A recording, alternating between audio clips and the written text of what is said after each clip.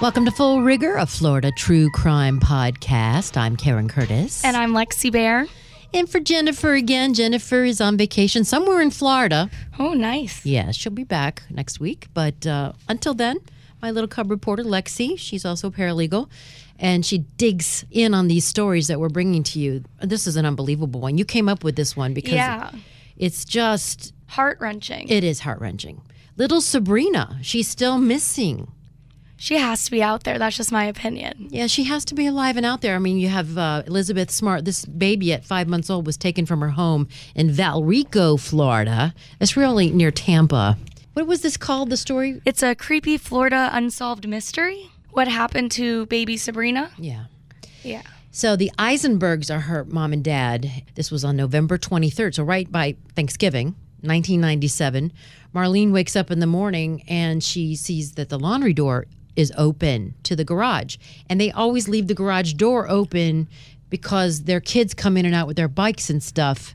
So they had left the laundry door unlocked. It was open and the garage door was open. Yeah, I remember watching video of them and they said they didn't know the garage was open. So I guess their plan was they would always have the garage door closed at night, but just leave the laundry door open so their other kids can go in and out with their bikes, which my parents did too. Yes, well, they had a false sense of security in their neighborhood. Yeah, they lived in a little cul-de-sac. It's a 4-bedroom house. It's very nice. Middle-class neighborhood just outside of Tampa. Yeah, so the night before, on the 23rd, the Eisenbergs put their kids to bed, 8-year-old William, 4-year-old Monica, and 5-month-old baby Sabrina.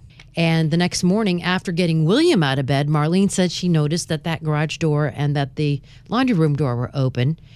And she ran into Sabrina's room, and she found the baby missing, and her favorite yellow blankie was gone. I couldn't imagine. I mean, here is the 911 call. 911. Hello. I need the police. My baby's been kidnapped. All right, ma'am, need to calm down. Okay. All right, take a deep breath. What do you mean your baby's been kidnapped? I just got up quick. I shut up. My garage door was wide open. My house and my door was wide open, and my baby's gone out of the crib. How old is your baby? My baby is 5 months old. Oh, God, help me. Wow. And the other weird thing is their family dog, Brownie, hadn't made a sound. So that tells me that the dog knew whoever it was. Yeah. Right? Definitely. But as all of this happens 2 years prior, remember Susan Smith? Who drove her 2 kids into a lake and drowned them in the car? Yeah, she said it was a carjacking, and she went on TV and begged the kidnapper, I say in quotations, to give her kids back. Yeah, and she alleged it was an African-American guy that took the car. It was all because she was having an affair with a guy who didn't want kids, and whatever. Very sad. So, of course they're going to look at the parents. And this is a little video that shows baby Sabrina kind of crawling around the floor, and here's her mom, Marlene. Sabrina, come crawl to mommy.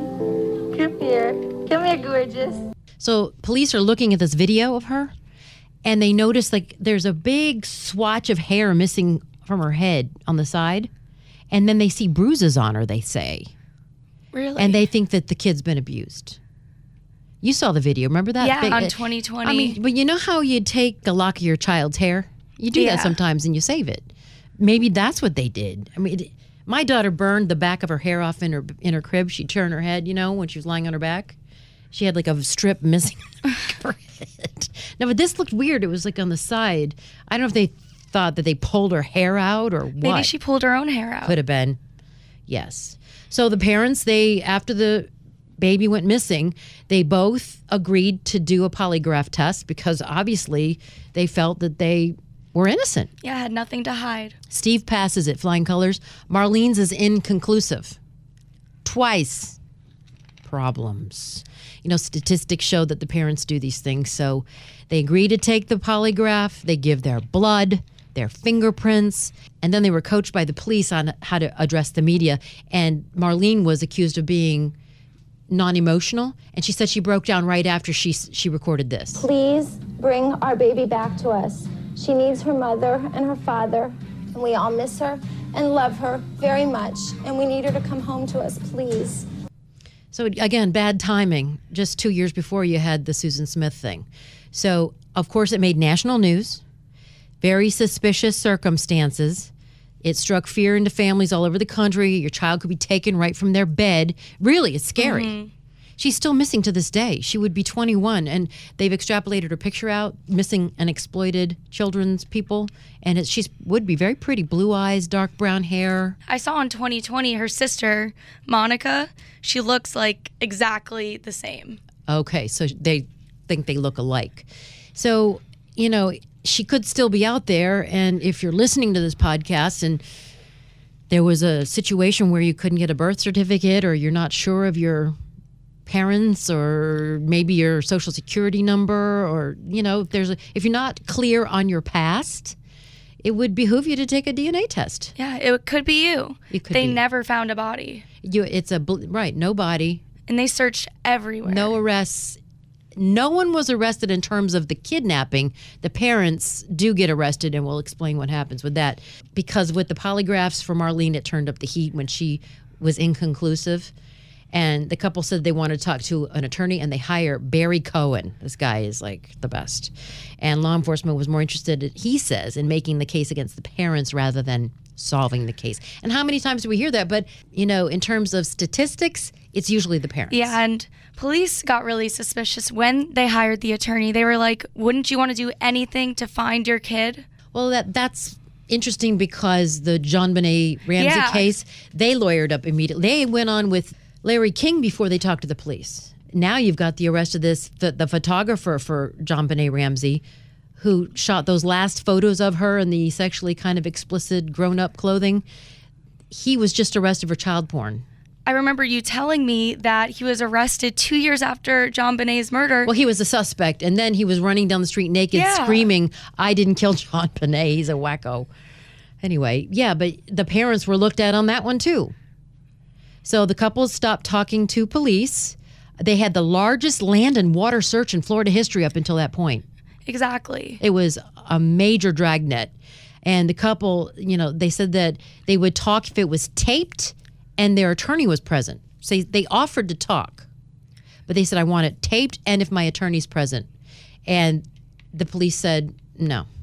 Apparently, they went on Good Morning America, Oprah in 2020, and then the authorities threatened to take their kids away to the Department of Children and Families because they saw the missing hair and the bruises on the baby. So they just lost their 5-month-old baby, or 2 years later, and now they want to take away their 2 other children. Yeah.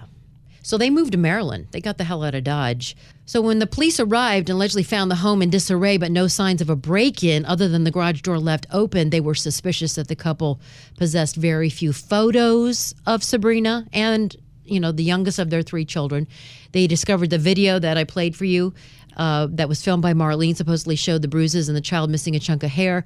Investigators hid recording devices in their home, in their marital bedroom, and in their bathroom and the kitchen, and attempted to prove a connection to the missing child through statements made by the Eisenbergs on tape. It was just unbelievable.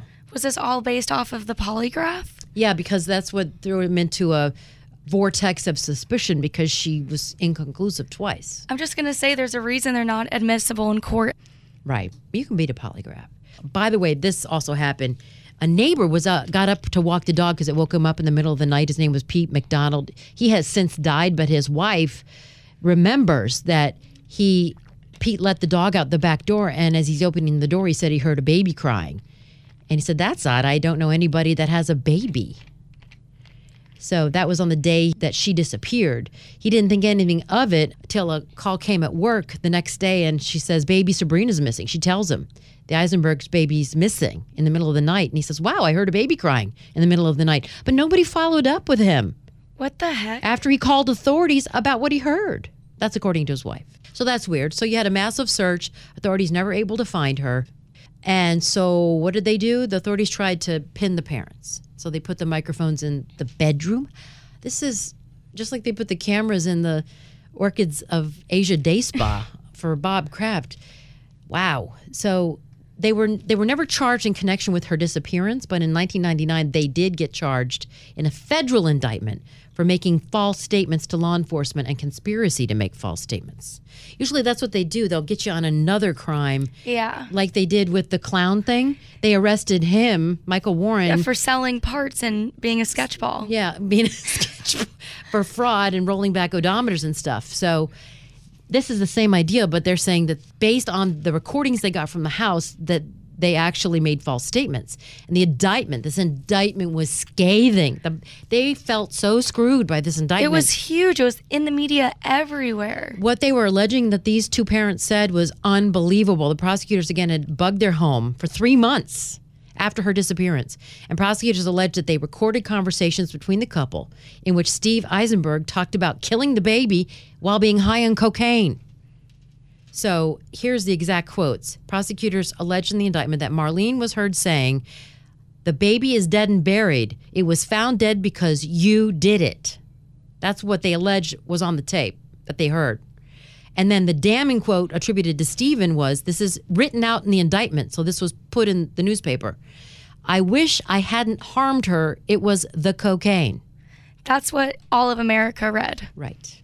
Their attorney thought, oh boy, this is not good. So finally, when they played the tapes, the defense attorney said it sounded like a chicken squawking in a hurricane. I heard them ridiculous. Here it is.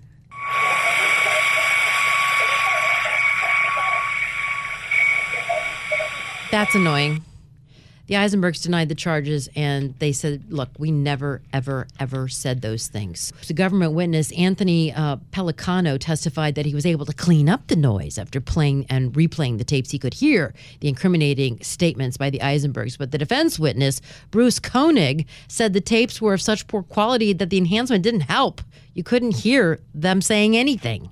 So then they honed on Sabrina's condition, whether the videotape showed facial bruising and a bald spot where a patch of hair had been pulled from her head, indicating child abuse.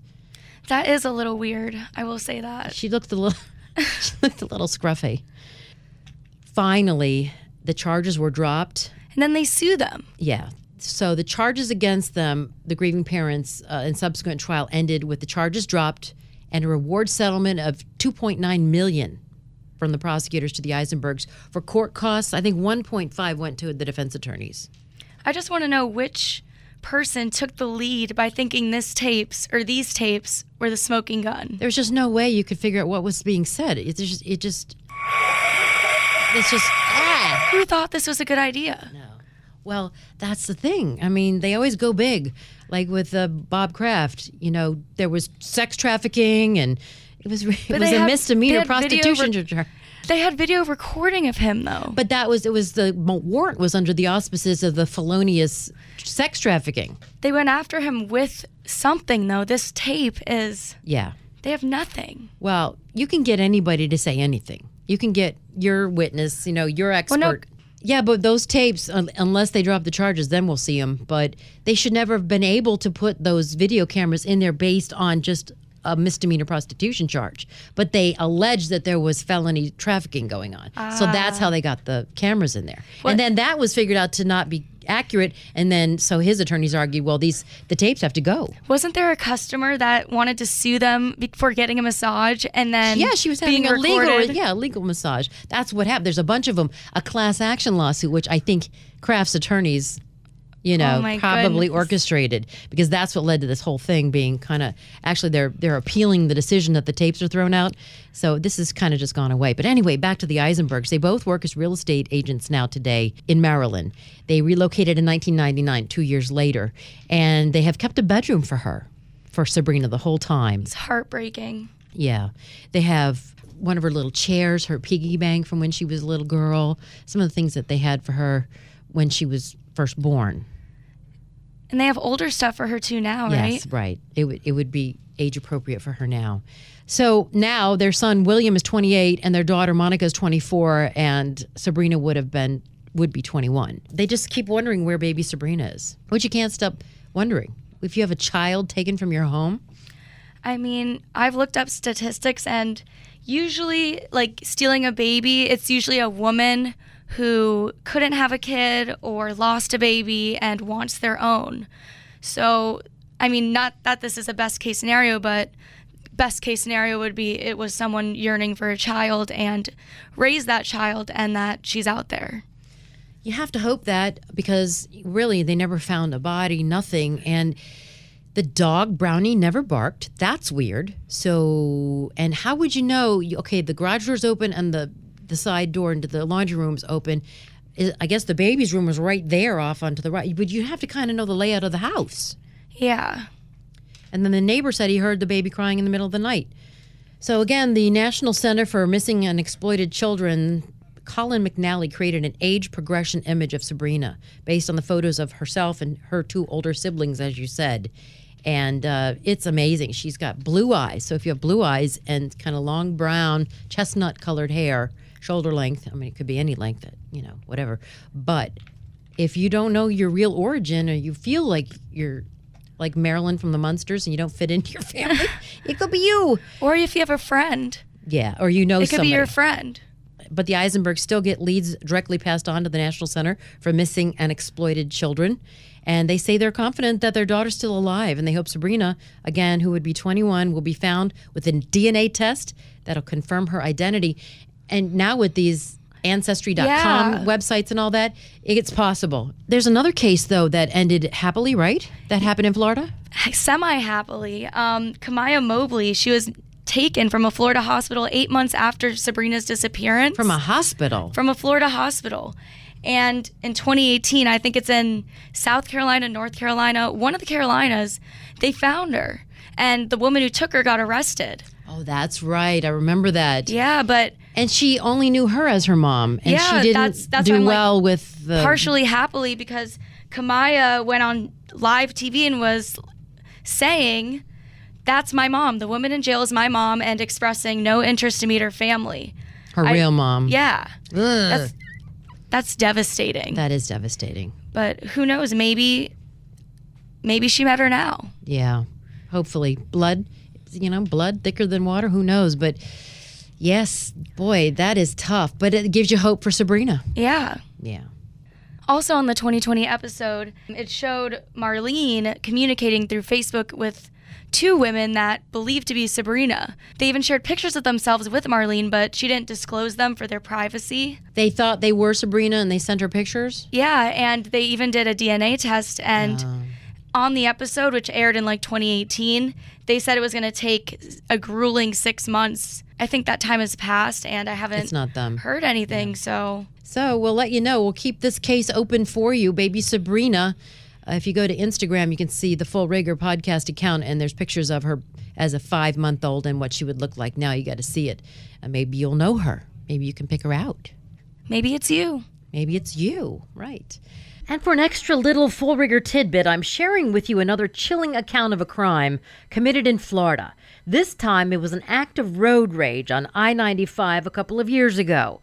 A driver was shot in the head twice and lived to talk about it. The shooter has never been found. Pastor Stephen Simon, you might remember this pastor. He was actually shot in the head twice during a road rage incident on 95 on the Treasure Coast in 2014, airlifted in critical condition. He is with us here today now.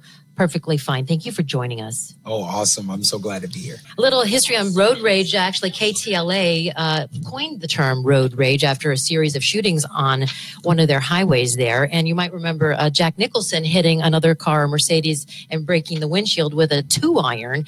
It was road rage, but it was a misdemeanor at that time. Road rage is actually not just aggressive driving. It's a criminal offense. And aggressive driving is a little bit different. But what you experienced, Stephen Simon, is pure evil road rage. Can you please take us back to that day when you're traveling on 95 northbound and what happened with this driver who, by the way, has never been found? Well, first of all, thank you so much for having me on today. I definitely remember July 31st, 2014 was a very crazy day for me because leaving my office that morning, there was a semi-truck that was backing out and actually hit me that day. Oh. And when that happened... Bad day on the car. On that same day. So I wrote on Facebook that day. I remember my last post was, "No weapon formed formed against me shall prosper. And I just wrote that out of I didn't know what was going on. I just wrote it, and well, thank God I wrote that day, because later on, driving on 995 towards Stewart area, as we were driving about 6 o'clock, 7 o'clock, and then what happened is the lights started dimming around the time. I remember this driver, pulling up behind us with doing about 90 miles per hour around that time. And as he was driving, I remember looking at him. He looked like he was slouched over, driving, like an older gentleman. Hunched over, right. Hunched over, right.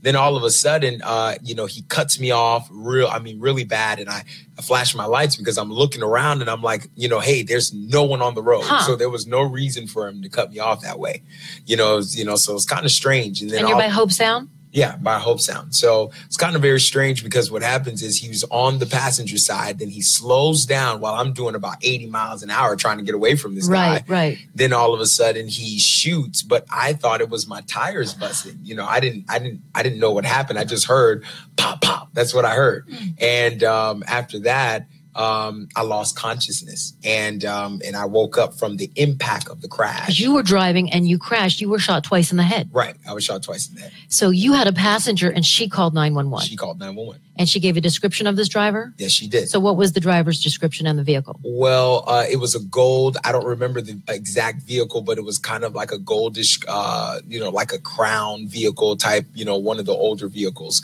And I didn't know.